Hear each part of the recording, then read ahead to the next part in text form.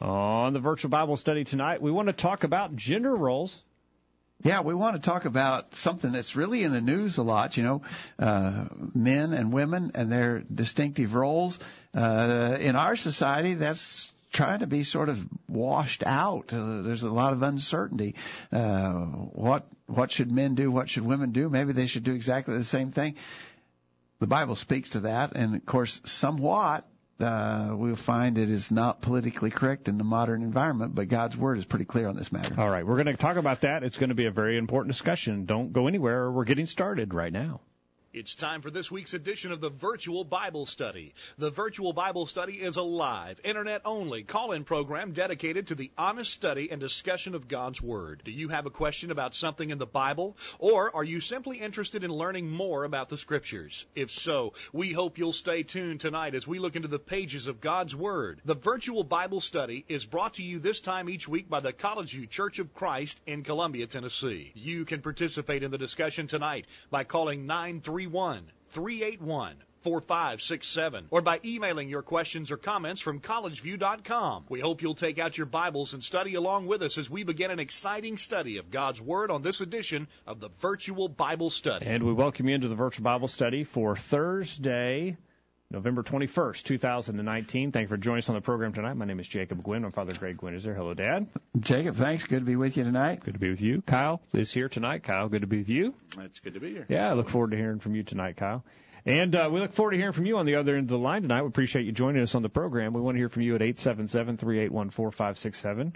Questions at collegeview.com is the email address to use. And the chat room to the bottom of your video feed, if you're watching us live, is open. We encourage you to comment anytime you may be listening to this. Most of our listeners are not listening at this moment, but will listen in the recorded version. And if you have questions about anything you ever hear on the Virtual Bible Study, would like to discuss it with us further, we welcome your comments. Questions at collegeview.com. And we also welcome your suggestions for future editions of the Virtual Bible Study, which one of our listeners has suggested this topic tonight, and we're thankful for that. And so if you have a suggestion for even today, in response to this announced topic, I got a question from a listener in Iowa who had a related question, but it wasn't exactly on point. I said, we're going to save that. We'll try to talk about that in another program. So what we do when we get questions in, sometimes we'll make a whole program about them. Other times we'll save up several questions and put them all in what we call a listener question smorgasbord kind of program. We like these programs because we know if this is what a listener wants to listen to, at least one person will benefit from the program. Hopefully more than one, but at least one person would. It would be something of interest to our listeners. Exactly right. All right. So earlier today to our update list, and remember we always tell you if you're not getting our updates, get on our list by sending an email to questions@collegeview.com. Just say, put me on the list, and we'll do that. Yes. On Thursdays, just before noon, we try to send out an update as to what we'll be talking about. And today we sent out these questions. Were you like working on commission you getting paid by the question today? Because you were really a lot of words here. I think you were very word ambitious. Count. Did you do a word count on me here? No, but if we can get through this, we'll be doing something. All right. So number one, I got some sub questions. But we'll talk about them when we get to them. But the main question, number one, list the ways in which men and women are equal in God's sight. Number two, explain the history of God's assignment of different roles for men and women. Number three, what are some of the distinctions between men and women that we see under the law of Moses?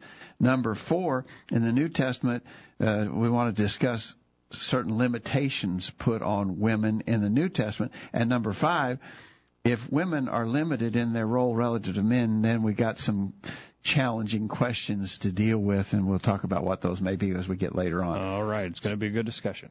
I think it's really important whenever we're talking about men and women, and especially I think on behalf of the women, I think it's important for us to stress the truths of this first point. List the ways in which men and women are equal in God's sight. Because I really believe that when we talk about the fact, as we will in our lesson, that women are to be subject to men, that in the order of things men are over women in God's plan, then I think it's a somewhat natural reaction of women to think, well, God thinks less of me. Somehow or another I'm considered second class or inferior, not as important. And really the Bible, I think, does a very thorough job of dispelling that absolutely misconception. It is. It is a misconception to think that women are less important than men are less important than women. In fact, in Galatians chapter 3, verse 28, there is neither Jew nor Greek, there is neither bond nor free, there is neither male nor female, for you're all one in Christ Jesus. So in our relationship to Christ, our relationship with each other, we're all one, we're all equals. There, according to Galatians chapter 3, verse 28. Yeah, and 1 Peter 3, verse 7 says that we are joint heirs of life. There's no difference in regards to the value that God places on men and women. All are valuable, equally valuable, not one more important than the other. You know, and it goes all the way back to the fact that in Genesis chapter 1, verse 28, men and women are created in God's image. When we talk about Genesis 1:28, when it says that men and women are created in God's image, we're not talking about the fact, they got 5 fingers on each hand and 2 eyes, 2 ears, a nose, and a mouth. That's not the image that we're talking about. We're talking about in regards to an immortal soul, a being that will continue to exist through eternity. We are a spirit being. We have a spirit that is in us that is not in other things in God's creation. We uniquely, as men and women, are created in God's image in that sense that we have an eternal soul. And all of that points to the idea of equality in God's sight, equal value and worth. So, Jacob, you've got a boy and 2 girls. Is your boy worth more to you than your girls are worth to you? Not at all. As a father, you count all your children as equals, and if a fallible human father can do that, then certainly our perfect heavenly Father knows full well how to value his children, and he tells us plainly that he values them equally. Absolutely. So I think that's really important to stress. Now, I had a follow-up question.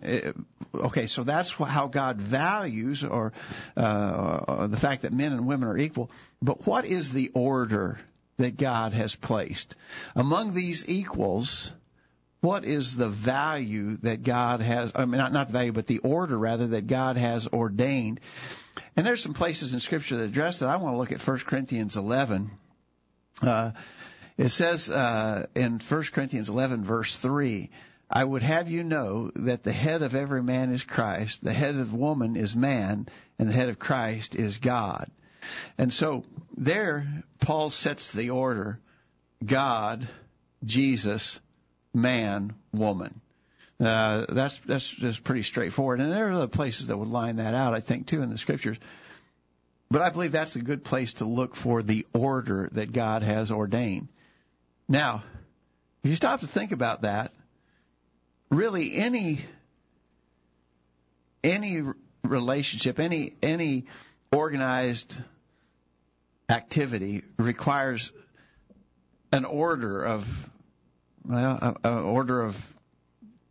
command, order of rank. It is an organization, yes, a working relationship. When you go to the work on the job, somebody has to be in charge. Someone has to be the final decision maker. Your boss may take input as important decisions are being made, but at some point he finally says, okay, here's what we'll do, and he makes the final call. You can't it'd be chaos if everybody just did their own thing, or everybody was equal, nobody had to answer to anybody else. There was no order to the matter, no organization. It's the same in government. It's the same in the family. And so when God ordained that men be over women, it was for the sake of organizational effectiveness. It is necessary that someone have the final and ultimate authority in a matter. Now, again, that doesn't make any statement to the equality of man or woman in God's eyes, and the value of man or woman in God's eyes. It's just a relationship that God has set up. Just like you mentioned the workplace, those relationships are set up in the workplace.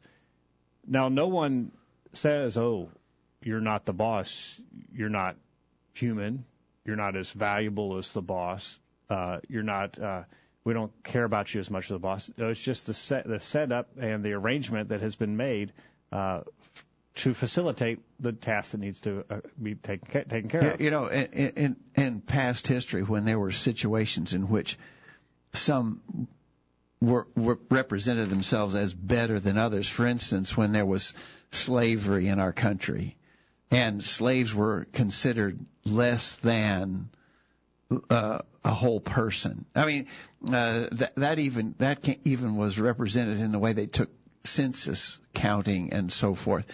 That slaves were less than a whole person, less valuable than others, not equal. Well, we deplore that. We say that was absolutely and completely out of bounds, and we're grateful that that sort of thing has been done away with in our country. Maybe not so necessary in every place in the world, but whenever there was an arrangement that suggested that people were less than a whole person or less valuable or less equal than others, was that's not right. Mm-hmm. And so we are blessed to live in a place where that has come to be understood and all that kind of erroneous thinking has been abolished. The Bible would have told us that all along.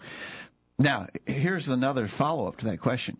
Since men, in the order that God has arranged, and men are over women, God, Christ, man, woman. That's what we just read in 1 Corinthians 11, verse 3. Does this necessarily imply that men are better, smarter, more talented, and so forth than women? No, not at all. I think a lot of us would say, there's a lot of families in which the wives are probably a lot smarter than their husbands, certainly more talented than their husbands. But on your job, is your boss necessarily smarter than you are? No, not. A lot of people work for bosses who would themselves admit that they've got employees that are smarter than they are. Yeah, when you go to hire onto a company, they don't make you take an IQ test and say, okay, now we're going to take the IQ. Now, the boss's IQ is 105. Yeah. And if yours is higher than that, you can't work here. Or you get to be the boss. We'll put him down in the bottom. Yeah. No, it's just it doesn't say anything about your intelligence, your skills, your value. It's just the arrangement. Let's back that up. Let's put it back in the family. What about the parent-child relationship? Has anyone ever had kids that were smarter than them? Sure. Do they get if you have a kid and here he comes out and boy, this guy he's a genius. He's a child prodigy. Yeah. Well, he's smarter than his mom and dad combined.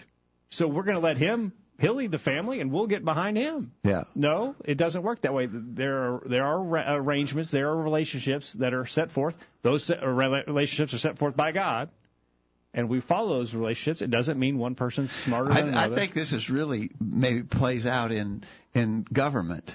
Yeah. I think there's a lot of people smarter, apparently a lot smarter than some of the people who are running our nation in Washington, D.C. I mean, when you consider some of the crazy things that go on up in Washington, D.C., I think there's a whole lot of people in this world that are smarter than they are.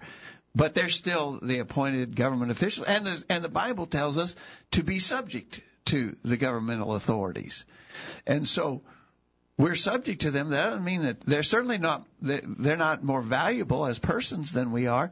And they are not necessarily, and probably even obviously not smarter than a lot of people that are under them, that they have the authority over.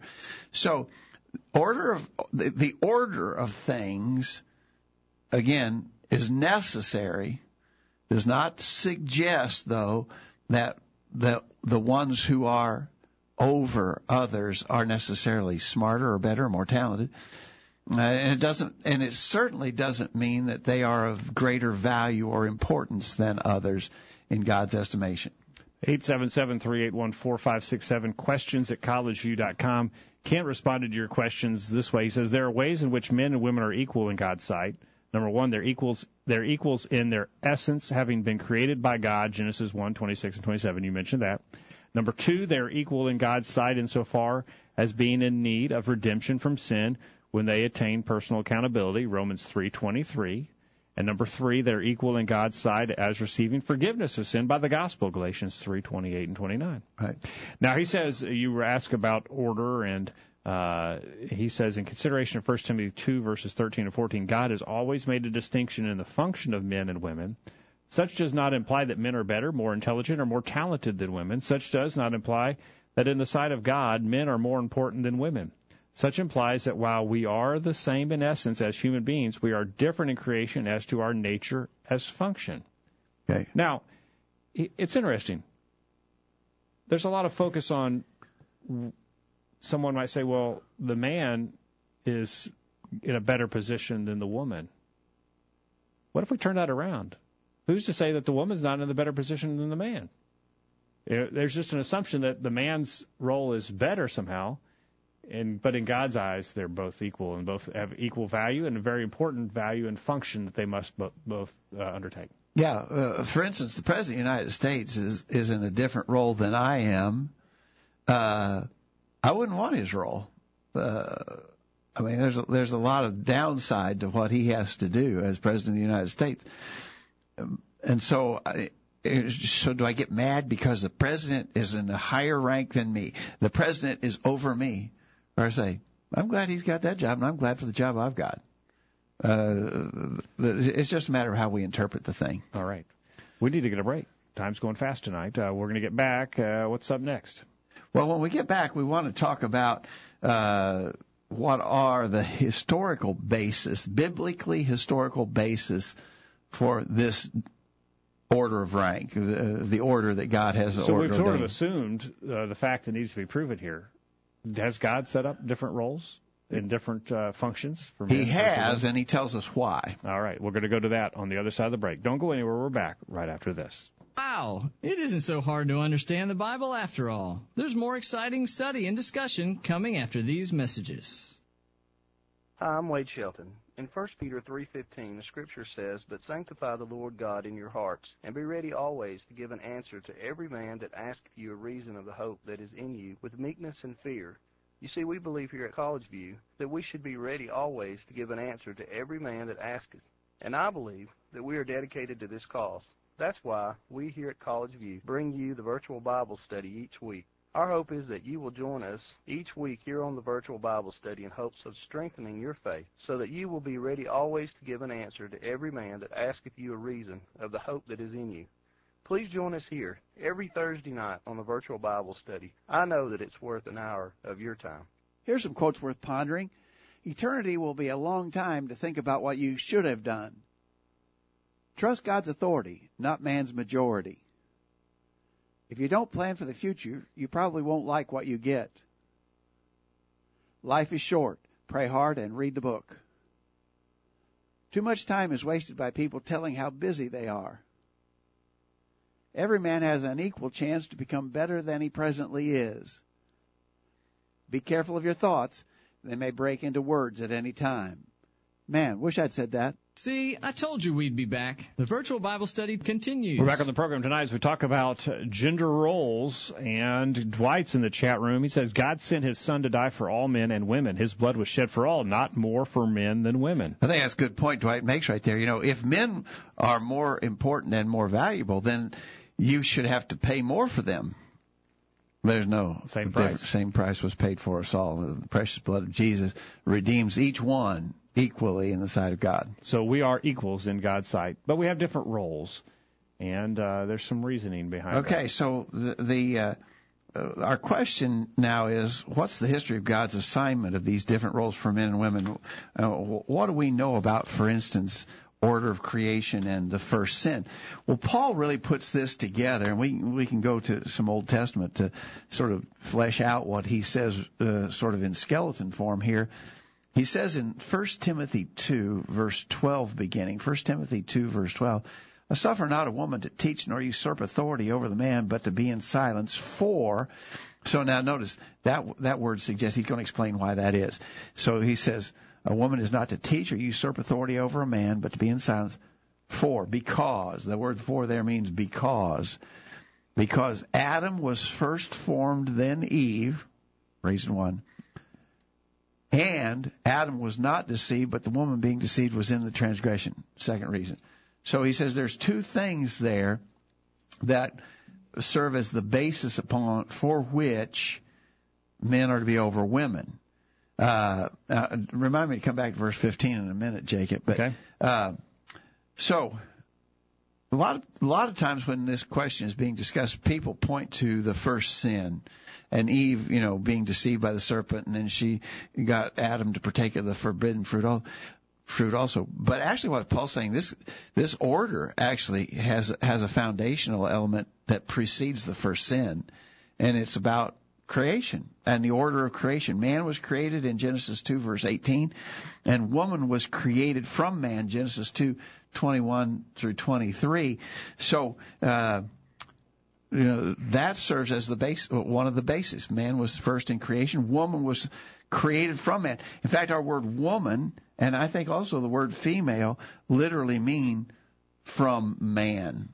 And so, that's why we talk about mankind. When we talk about mankind, we're talking about all humans. We don't talk about womankind.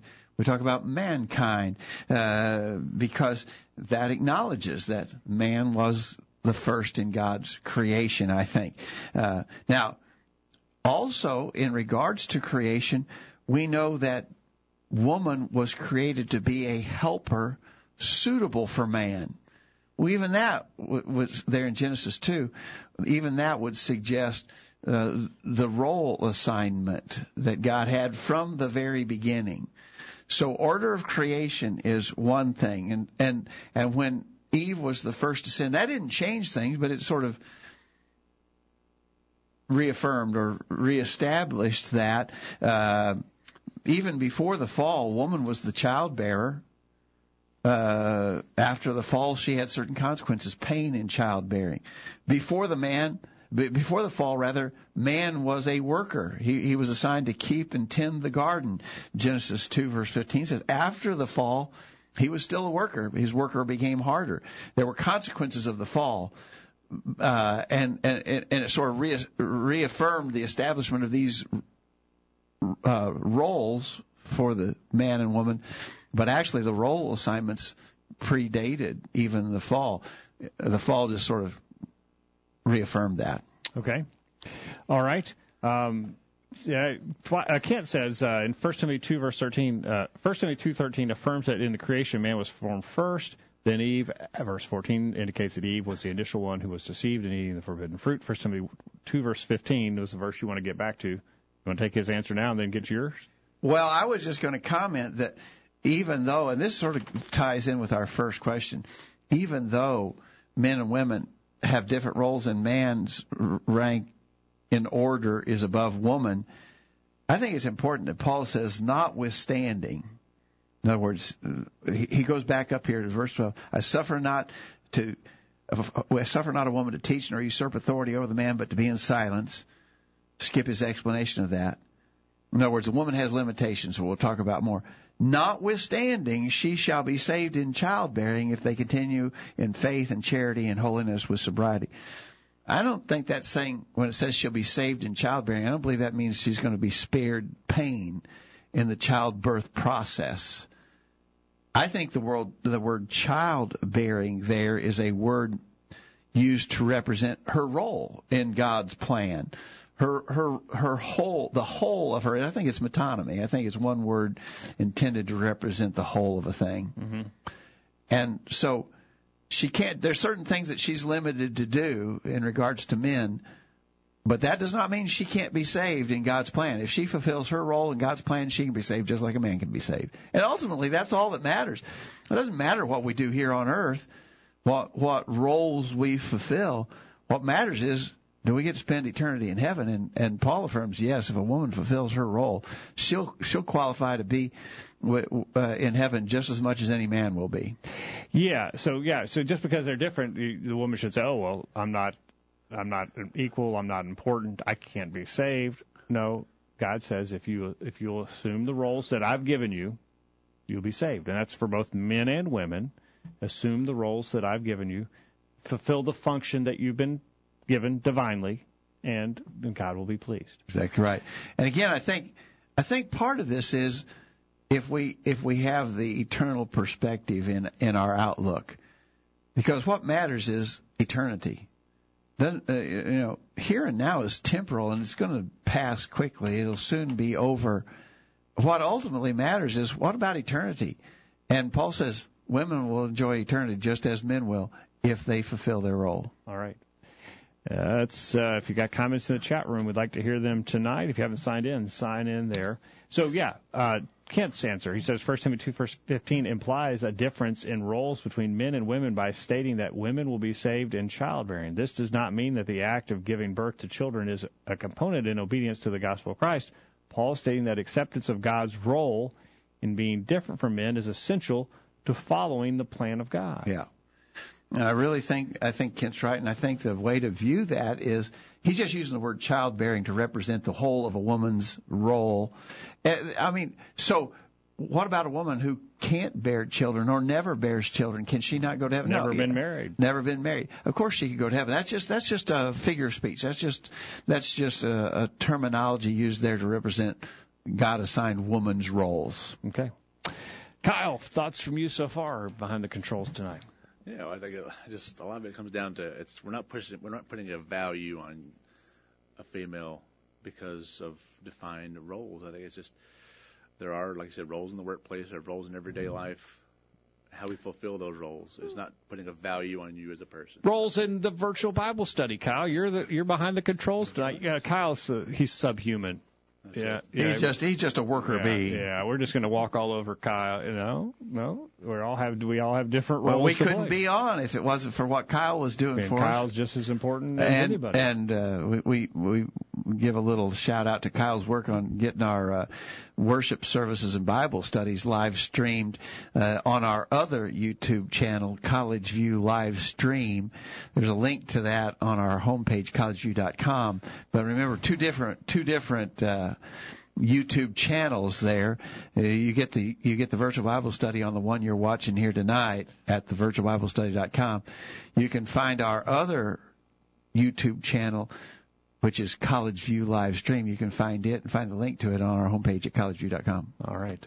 Let's get a break and get this week's bullet point a little bit early. When we get back, what are we going to talk about? Well, when we get back, let's talk about the fact that these distinctions between men and women are not new. And we can see it in all ages of God's dealing with man.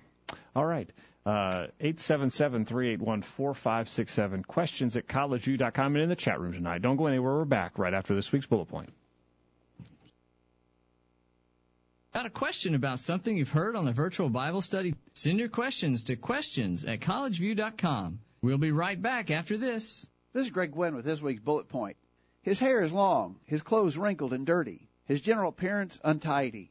Though enrolled in college at great expense to his parents, he has neglected his studies and his grades are disgraceful. He has no job and few, if any, prospects for the future. Given every advantage as he was growing up, he has wasted each opportunity that came his way. His life is a wreck, and everyone can see it except him. And what does he have to say about all this? It really doesn't matter to me, he says. People worry about those things too much. Money doesn't really matter to me. I think people are too materialistic anyway. I'm not interested in living like my father.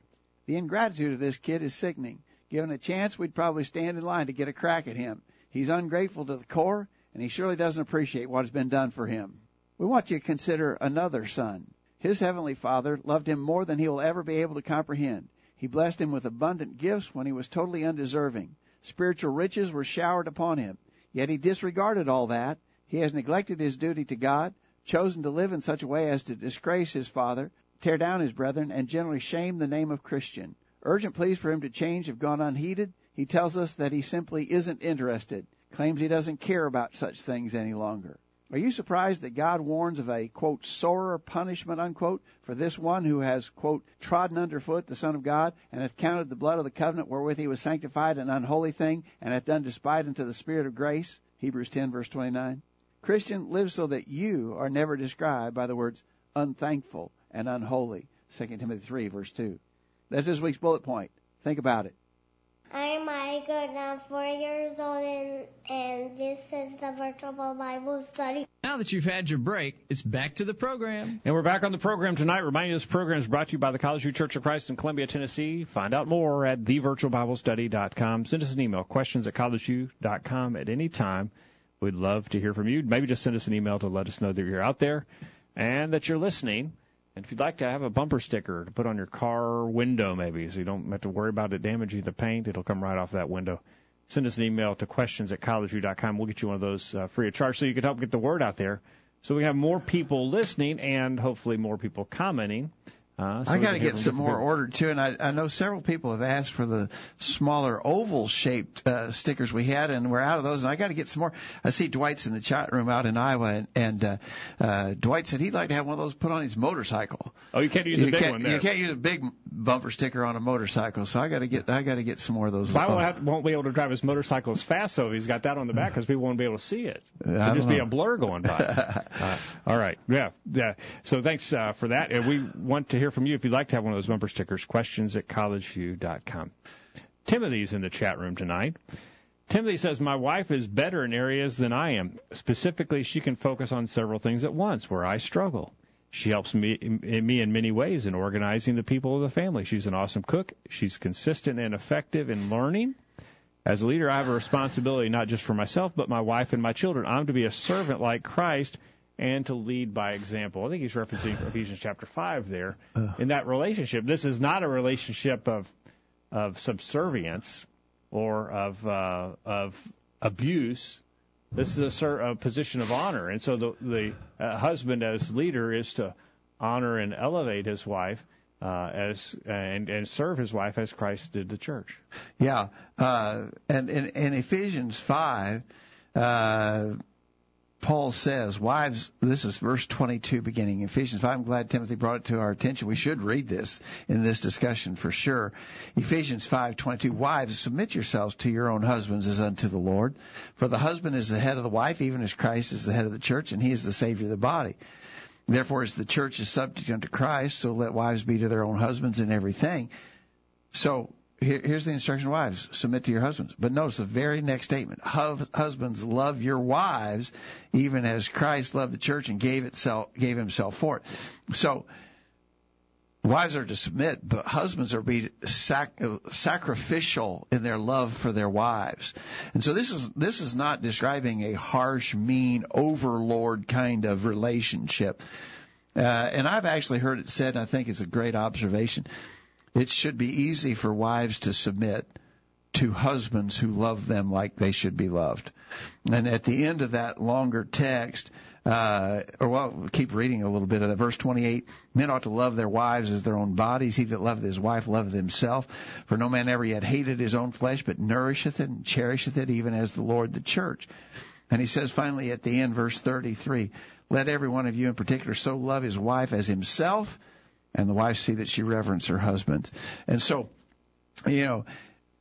I think one of the duties of the husband is to love his wife in such a way that it makes it easy for her to accept her role of submission in that relationship. Timothy goes on, he says, I'm to show love to my wife and be respectable regardless if she respects me. Okay. So, all right. So those relationships and those instructions that God has given for the family are really not dependent on the other spouse. So you can hear a wife say, my husband is a bad person, and he's a failed leader, and he's just a miserable example of a man. I'm not going to submit to him anymore. Well, you can't do that in other relationships. For instance, in 1 Peter chapter 2, verse 13, submit yourselves to every ordinance of man for the Lord's sake, whether it be to the king as supreme or unto governors, as unto them that are sent by him for the punishment of evildoers and for the praise of them that do well. For so is the will of God, that with well-doing ye may put to silence the ignorance of foolish men. There are some governmental authorities that are bad people. I think there's a lot of corruptness in our government, corrupt government officials. That being the case, I'm not going to obey the laws anymore, because I think there's bad people in charge. I'm not going to pay my taxes anymore. Well, right there, we're told to do it. And as Timothy says about wives submitting to husbands and honoring their husbands, it's the same thing with government. I mean, these roles are not dependent upon people being good people in every role. The same is true for the husband. The husband can't say, well, the wife. There's no perfect husbands. Well, the husband can't say, the wife, she's not being the person she should be. I'm done loving her like I should. I'm not going to treat her love her as myself anymore. No, then it all just breaks down. Yeah. And so we can't hinge our obedience to God's word in this regards to our relationship in the family. We can't hinge that on anyone else in the family. We assume our roles regardless of the other person. Real quickly, let's catch this third question, which I think can be answered pretty quickly. What were some of the distinctions between men and women under the law of Moses? Well, very simply, we know for one thing that the priests under the Old Testament law were obviously restricted to be males of the tribe of Levi, descendants of Aaron. So only the men could serve in the priestly class under the law of Moses. We know, too, that there were some differences in regard to, I had something written down here. Where is this? There were some differences in, for instance, differences in purification and redeeming prices for men and women, differences in how they could be released from various vows which had been taken and so forth. There was just a distinction made between men and women. In our society today, sadly, it's almost as if you point out any distinction between men and women in any way whatsoever, that's just not politically correct. But there are all kinds of distinctions. Do this in the case of a woman, do this in the case of a man. Even go back farther than the law of Moses if you want to. Go back to the patriarchal system. God dealt with the fathers, the patriarchs, the men who were heads of family in the age before the Mosaic age. And so really all through time we see that God has maintained this distinction between men and women. And Kent has responded. He said there was a distinct difference in clothing that women were to wear from men, Deuteronomy 22, verse 5. Such obviously was to prevent a unisex society.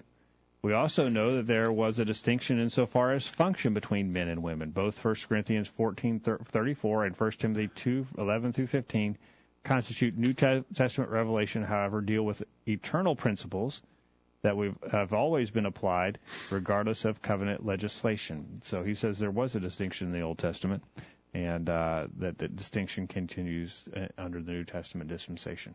And we might just stress this because sometimes we get what I think is a faulty explanation that when we read passages like we read earlier in 1 Timothy 2 where Paul said women are not to teach nor usurp authority over men but to be in subjection, you sometimes hear modernists say, well, that was just Paul's cultural bias. I mean, he was a chauvinist. Everybody was in his time.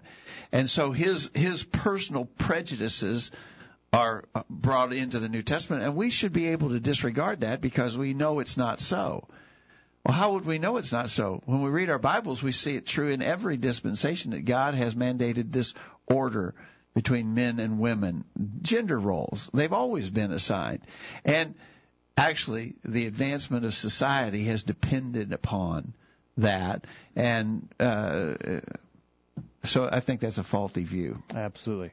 Okay. 877-381-4567. Questions at collegeview.com. You got questions about what we've said in the chat room tonight. Send those in if you'd like us to deal with any other topics. You know, there are lots of different angles and lots of different questions and scenarios about this. And so if you've got something in the chat room you'd like to share it with us tonight, and we can discuss it on the program. All right. So moving on, we said in the New Testament, discuss the limitations placed on women in a couple of regards. One is in regards to them holding positions of authority over men. And secondly, giving instruction to men. Well, both of those things are mentioned in that text that we read from 1 Timothy 2, and I want to read it one more time. 1 Timothy 2, verse 12, I suffer not a woman to teach, nor to usurp authority over the man, but to be in silence. So, I think the order that God has ordained is seen in that, and the manifestations of it are necessary in two particular activities. One is in exercising oversight over men, authority over men, and the other is actually even teaching over men. Now, if you think about that, when we talk about offices in the church, in 1 Timothy chapter 3, Titus chapter 1, the qualifications are given for elders. Synonymous terms for elders are bishop and pastors. So for the elders or bishops or pastors, the qualifications are clearly those of men. Also deacons. The qualifications for deacons stated in 1 Timothy 3 are for men. And so for those offices in the church that would denote leadership roles specifically for men. Somebody said, well, why? Why can't a woman be an elder or a bishop or a pastor? Well, because the qualifications say it must be a man. If we didn't know any other reasons, that'd be reason enough. But secondly, it goes to this order, the gender role assignments. It's all connected, in other words. Yeah, so it makes sense that he would say the leaders, the spiritual leaders of congregations should be men, because women can't be over men anyway in God's eternal plan. Mm-hmm. That was never his intention for women to have such position. So the limitation on women then would first of all be that they can't be over a man in a leadership role. But Paul also says that she's not to teach over a man. So if you think about a teaching situation, if you think of a classroom situation, for instance, the teacher has actually authority in that setting. The teacher is running the show, so to speak. And so the woman is not to teach over a man in that, because in doing so, she'd actually be over the man in authority. And Paul is saying she can't do that. That's not allowed.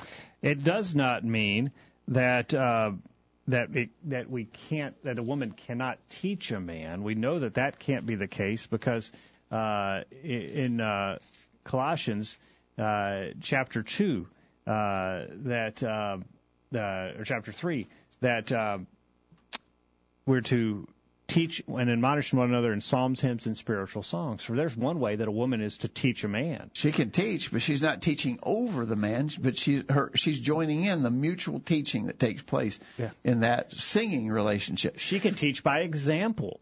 Yeah. And she can even teach with words under certain conditions. We often reference Acts 18. In Acts 18, it says verse 24, a certain Jew named Apollos, born at Alexandria, an eloquent man and mighty in the Scriptures, came to Ephesus. This man was instructed in the way of the Lord, and being fervent in the Spirit, he spake and taught diligently the things of the Lord, knowing only the baptism of John. And as he began to speak boldly in the synagogue, when Aquila and Priscilla had heard, they took him unto them and expounded unto him the way of the Lord more perfectly. We'll follow the synonyms there. They took him unto them, and they expounded unto him the way of the Lord more perfectly. So Aquila and Priscilla, a man and a wife. Priscilla, a woman. She assisted in instructing Apollos, who was a notable orator, who was a public teacher, but he was not totally informed in the ways of the Lord. And Aquila and Priscilla took him aside, and they instructed him. She wasn't teaching over him, but she obviously assisted her husband in teaching him the things that he needed to know. And every husband listening tonight can say that their wives certainly have taught them several things, many things, and they didn't get out of their God-given role in doing that. Yeah. It's the manner in which it's done. So, again, there's limitations, God-ordained limitations in the New Testament placed upon women want to stress again from 1 Timothy 2, verse 15, that doesn't mean that the woman's role is insignificant or unimportant. She has a different job, and she can be saved by accomplishing her assigned duties.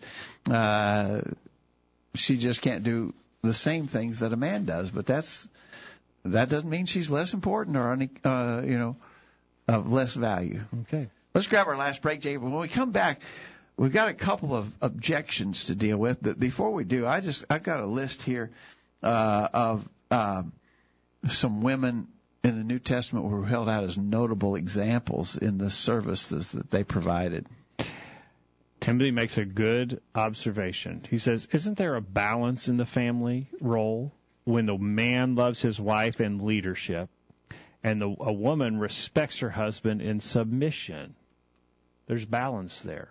Yeah. Order, in other words. Yeah. He says, anything wrong with these words in today's society? What does God say?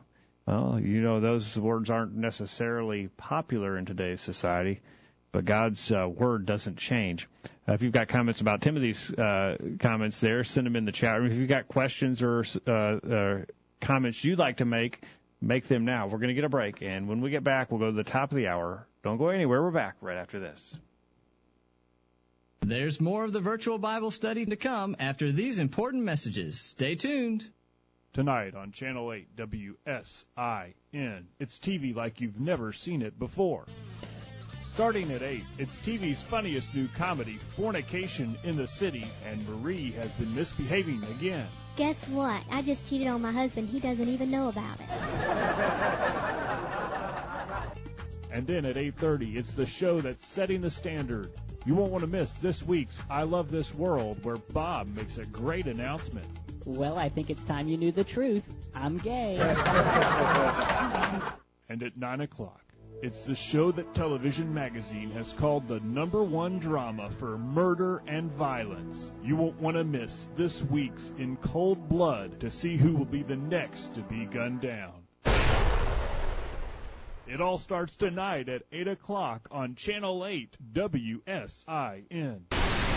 I'm Greg Gwynn, reminding you that sin is a terrible thing and that those who are entertained by watching others sin fall under the condemnation of God that is mentioned in Romans 1:28. Be careful what you watch on television, because in spite of what the devil wants you to think, sin is always sin, and it's never funny. We're tracking the trends on the virtual Bible study. Americans are inviting people over less often. This is not to say, however, that Americans are seeing their friends and relatives less often, but it does appear that entertaining people in the home is a diminishing habit. In a recent survey, people were asked how often they had entertained people in their home. 40 years ago, about 40% said they had entertained at least monthly. More recently, less than 20% said they did. That information is via Made in America by Claude Fisher. The Word of God says in 1 Peter 4, beginning verse 8, and above all things, have fervent charity among yourselves, for charity shall cover the multitude of sins. Use hospitality one to another without grudging. God's Word has the answers. Let's get back to studying it. The virtual Bible study rolls along. And we are back on the program. Going to the top of the hour, Kent, to your question about the role that God has given women today in the New Testament. He says, women are not to teach nor have dominion over a man, 1 Timothy 2, verse 12. The text does not say that women cannot teach a man. We have a New Testament example of a woman teaching a man in Acts 18, 24, and 25, as you mentioned. Colossians 3, verse 16, involves women in the local church singing in the worship assembly. Singing is an act of admonishing or teaching. However, 1 Timothy 2, verse 12 forbids women to teach or usurp authority, have dominion or control over men. Women are not to teach over a man or to exercise authority over a man in any way. That would mean teaching in a mixed class of women and men, or preaching in a worship assembly would be sinful. Such would make it sinful for women to exercise a leadership role in the local church in any way. And that's why, for instance, in 1 Corinthians 14, I think Kent's exactly right, but in 1 Corinthians 14, verse 34, let your women keep silence in the churches. It's not permitted them to speak, but they are commanded to be under obedience, as also saith the law. That, by the way, 1 Corinthians 14, verse 34 is one of those very interesting not but passages. Not this. In other words, they're not permitted to speak, but to be under obedience. the under obedience modifies the not to speak. They're not to speak in any way that would make them not be under the authority of the men. They can obviously speak. They can sing, for instance. A mother could lean over and whisper to her misbehaving child.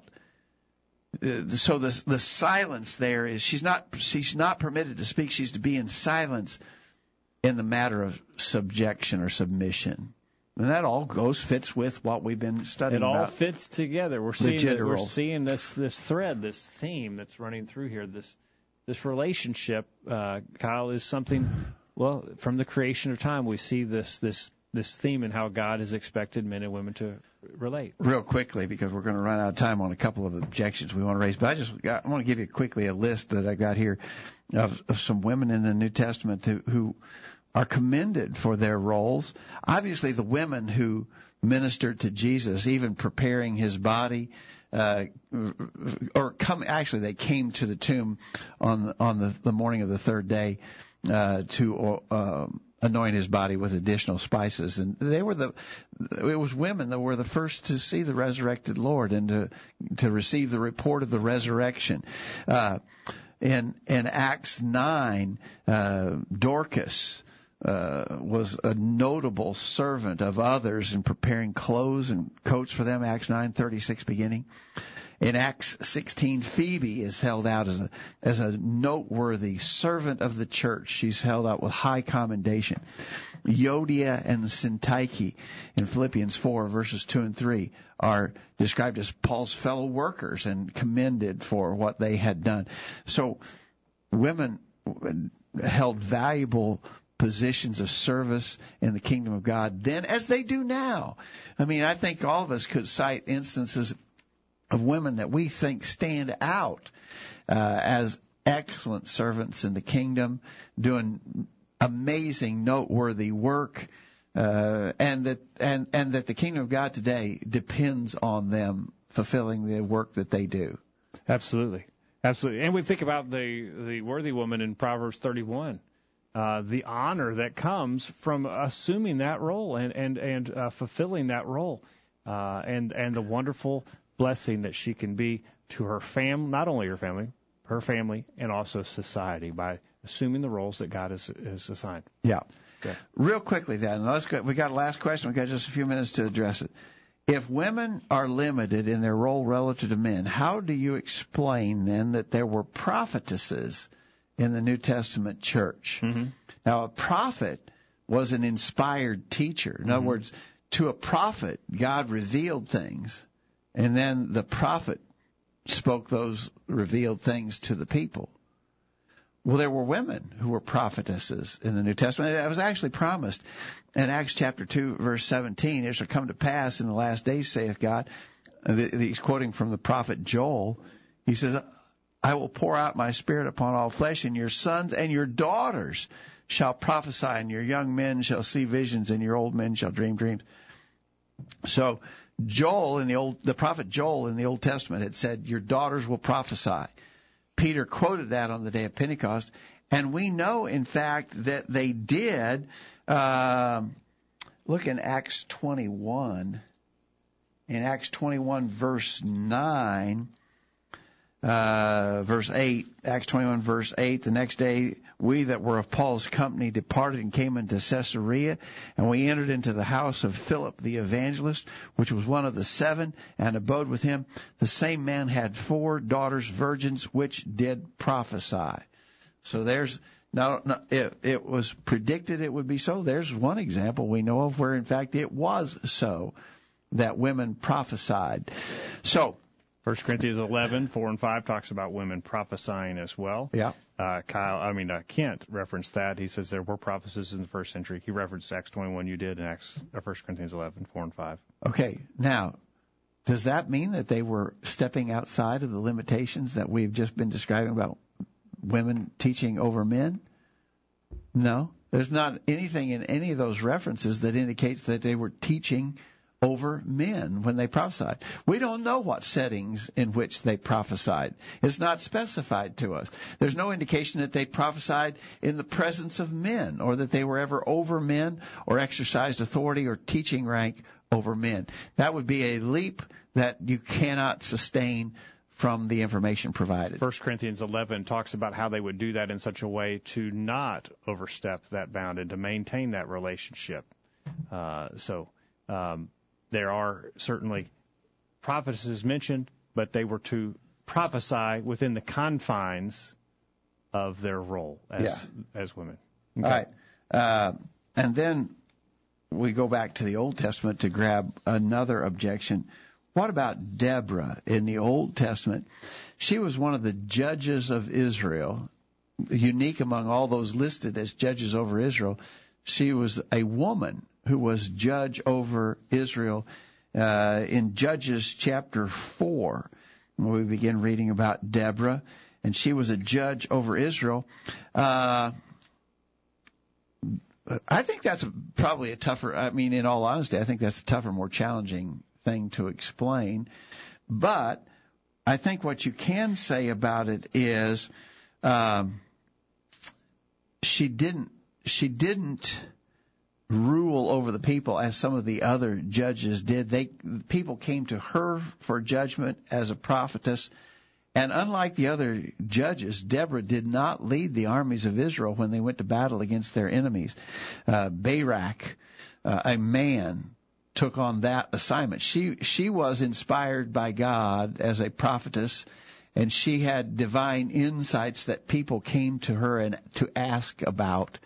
And so in that sense, she judged Israel, but she didn't judge Israel in the same fashion as other judges did, and she certainly didn't lead men, for instance, in the matter of going to battle. Barak did that. So I would say it's a tougher explanation, and maybe our explanation is not completely satisfactory to everyone. It's a unique case. I would have to say, because we don't have all the information, that it would be a careless thing to imagine that somehow she represents an exception that therefore allows for women to do other things today.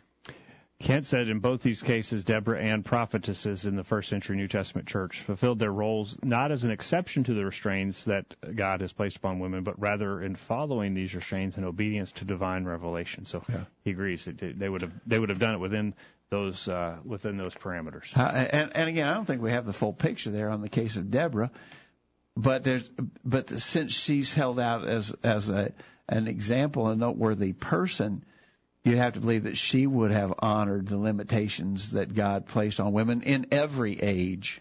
So I don't think I think you'd be arguing from what's not stated to try to make more of that example. All right, Timothy in the chat room poses an interesting question. Can a husband demand or expect respect? And can a woman demand or expect love? Well, I think you can expect it because it's God's plan, and if people are doing what God tells them to do, I think women should have an expectation that their husbands would love them. I think men should have an expectation that their wives will submit to them because it's God's plan. Now, does it always happen? Absolutely not, because people don't do what God says to do in lots of instances. Our lives are better when we do what God says, when we fulfill the roles that God has given us, when we're obedient to His instructions. We're better off for doing that, but that doesn't mean that men or women are always wise enough to follow that plan. All right. A very important discussion, good discussion tonight. Thanks for the comments in the chat room. And, I think we need to finish where we started in reiterating that men and women are of equal value to God. One's not more important than the other, but God has given us very specific roles that He expects us to fulfill in our family and in society, and that we need to be diligent in complying with His instructions. I think you're right. Kyle, final thought from you tonight. Yeah, I think that a lot of the burden here is on, men to be worthy of, to be a leader and to be a spiritual leader, that their wives would be willing and lovingly submit. I think much of the degradation of the world around us is because men have failed in that role sometimes. So if we just be leaders, be loving, and our wives will lovingly submit, I think we'll see a change around us and change our own homes. So yeah, certainly so. and it's very important. Okay. I think that's good. I think I agree with you, Kyle. Kyle, thanks for being here tonight. Yeah, thank you for your time. Thanks, Jacob. Thank you for listening on the other end of the line tonight. Let's give a heads up, Jacob. Uh-oh. A week from tonight is Thanksgiving tonight. For years, we've tried to go ahead and have a virtual Bible study on Thanksgiving night. Thanksgiving's obviously always on Thursday, and it hits on a virtual Bible study night. But the last 2 or 3 years, we've decided to sort of take a break on that day because most people are busy with other activities that are also worthy on that day, being with family and so forth. And so, again, this year, we'll take a break on Thanksgiving Day. We'll be back, Lord willing, 2 weeks from tonight. All right, 2 weeks from tonight. Enjoy the holiday, and we will miss Thursday night being with you, but we'll look forward to it 2 weeks from tonight. In the chat room, a few more comments. Lou in Minnesota, appreciate your comment, Kyle. Timothy says he'd like to hear more on this topic. Well, Timothy, here's how you hear more on the topic. Send us some ideas of some things you'd like discussed via email. That goes for all our listeners. If there's more questions or more angles to this or aspects to it that you'd like to have discussed, we'd love to have another discussion. So send us an email. Yeah, if you've got some other things that you'd like to hear covered along the lines of men and women's roles. I've got one question already in the stack of stuff, and we can take more. All right, so maybe Timothy will add to that and other listeners as well. And then Dwight says, thanks for the good topic of study tonight. I thank God for my wife. She makes me a better man. Well, I think that's God's plan, is that we would complement each other, that we would be helpmeets to each other to help each other be better. Exactly right. And if we'll follow the roles that He's given us. Okay. Thanks again. And thank you for being here. We hope you'll make plans to be back here this time in 2 weeks for another edition of the Virtual Bible Study. We encourage you, in the meantime, to study God's Word. Live by it every day. You'll never regret it. Thanks for listening to the Virtual Bible Study, brought to you by the College View Church of Christ. The College View Church of Christ meets at 1618 Hampshire Pike in Columbia, Tennessee. If you are in the Columbia, Tennessee area, we encourage you to worship with the College View Church of Christ on Sunday mornings at 9:30 and on Sunday evenings at 6 o'clock. The College View Church of Christ also welcomes you to attend their Wednesday night Bible studies at 7 o'clock. If you have any questions about something that was said on tonight's broadcast or would like more information about the College View Church of Christ, please call 931-381-4567. That number again, 931-381-4567. Or for more information on the internet, visit collegeview.com. Be sure to tune into the Virtual Bible Study this time next Thursday for another informative study of God's Word.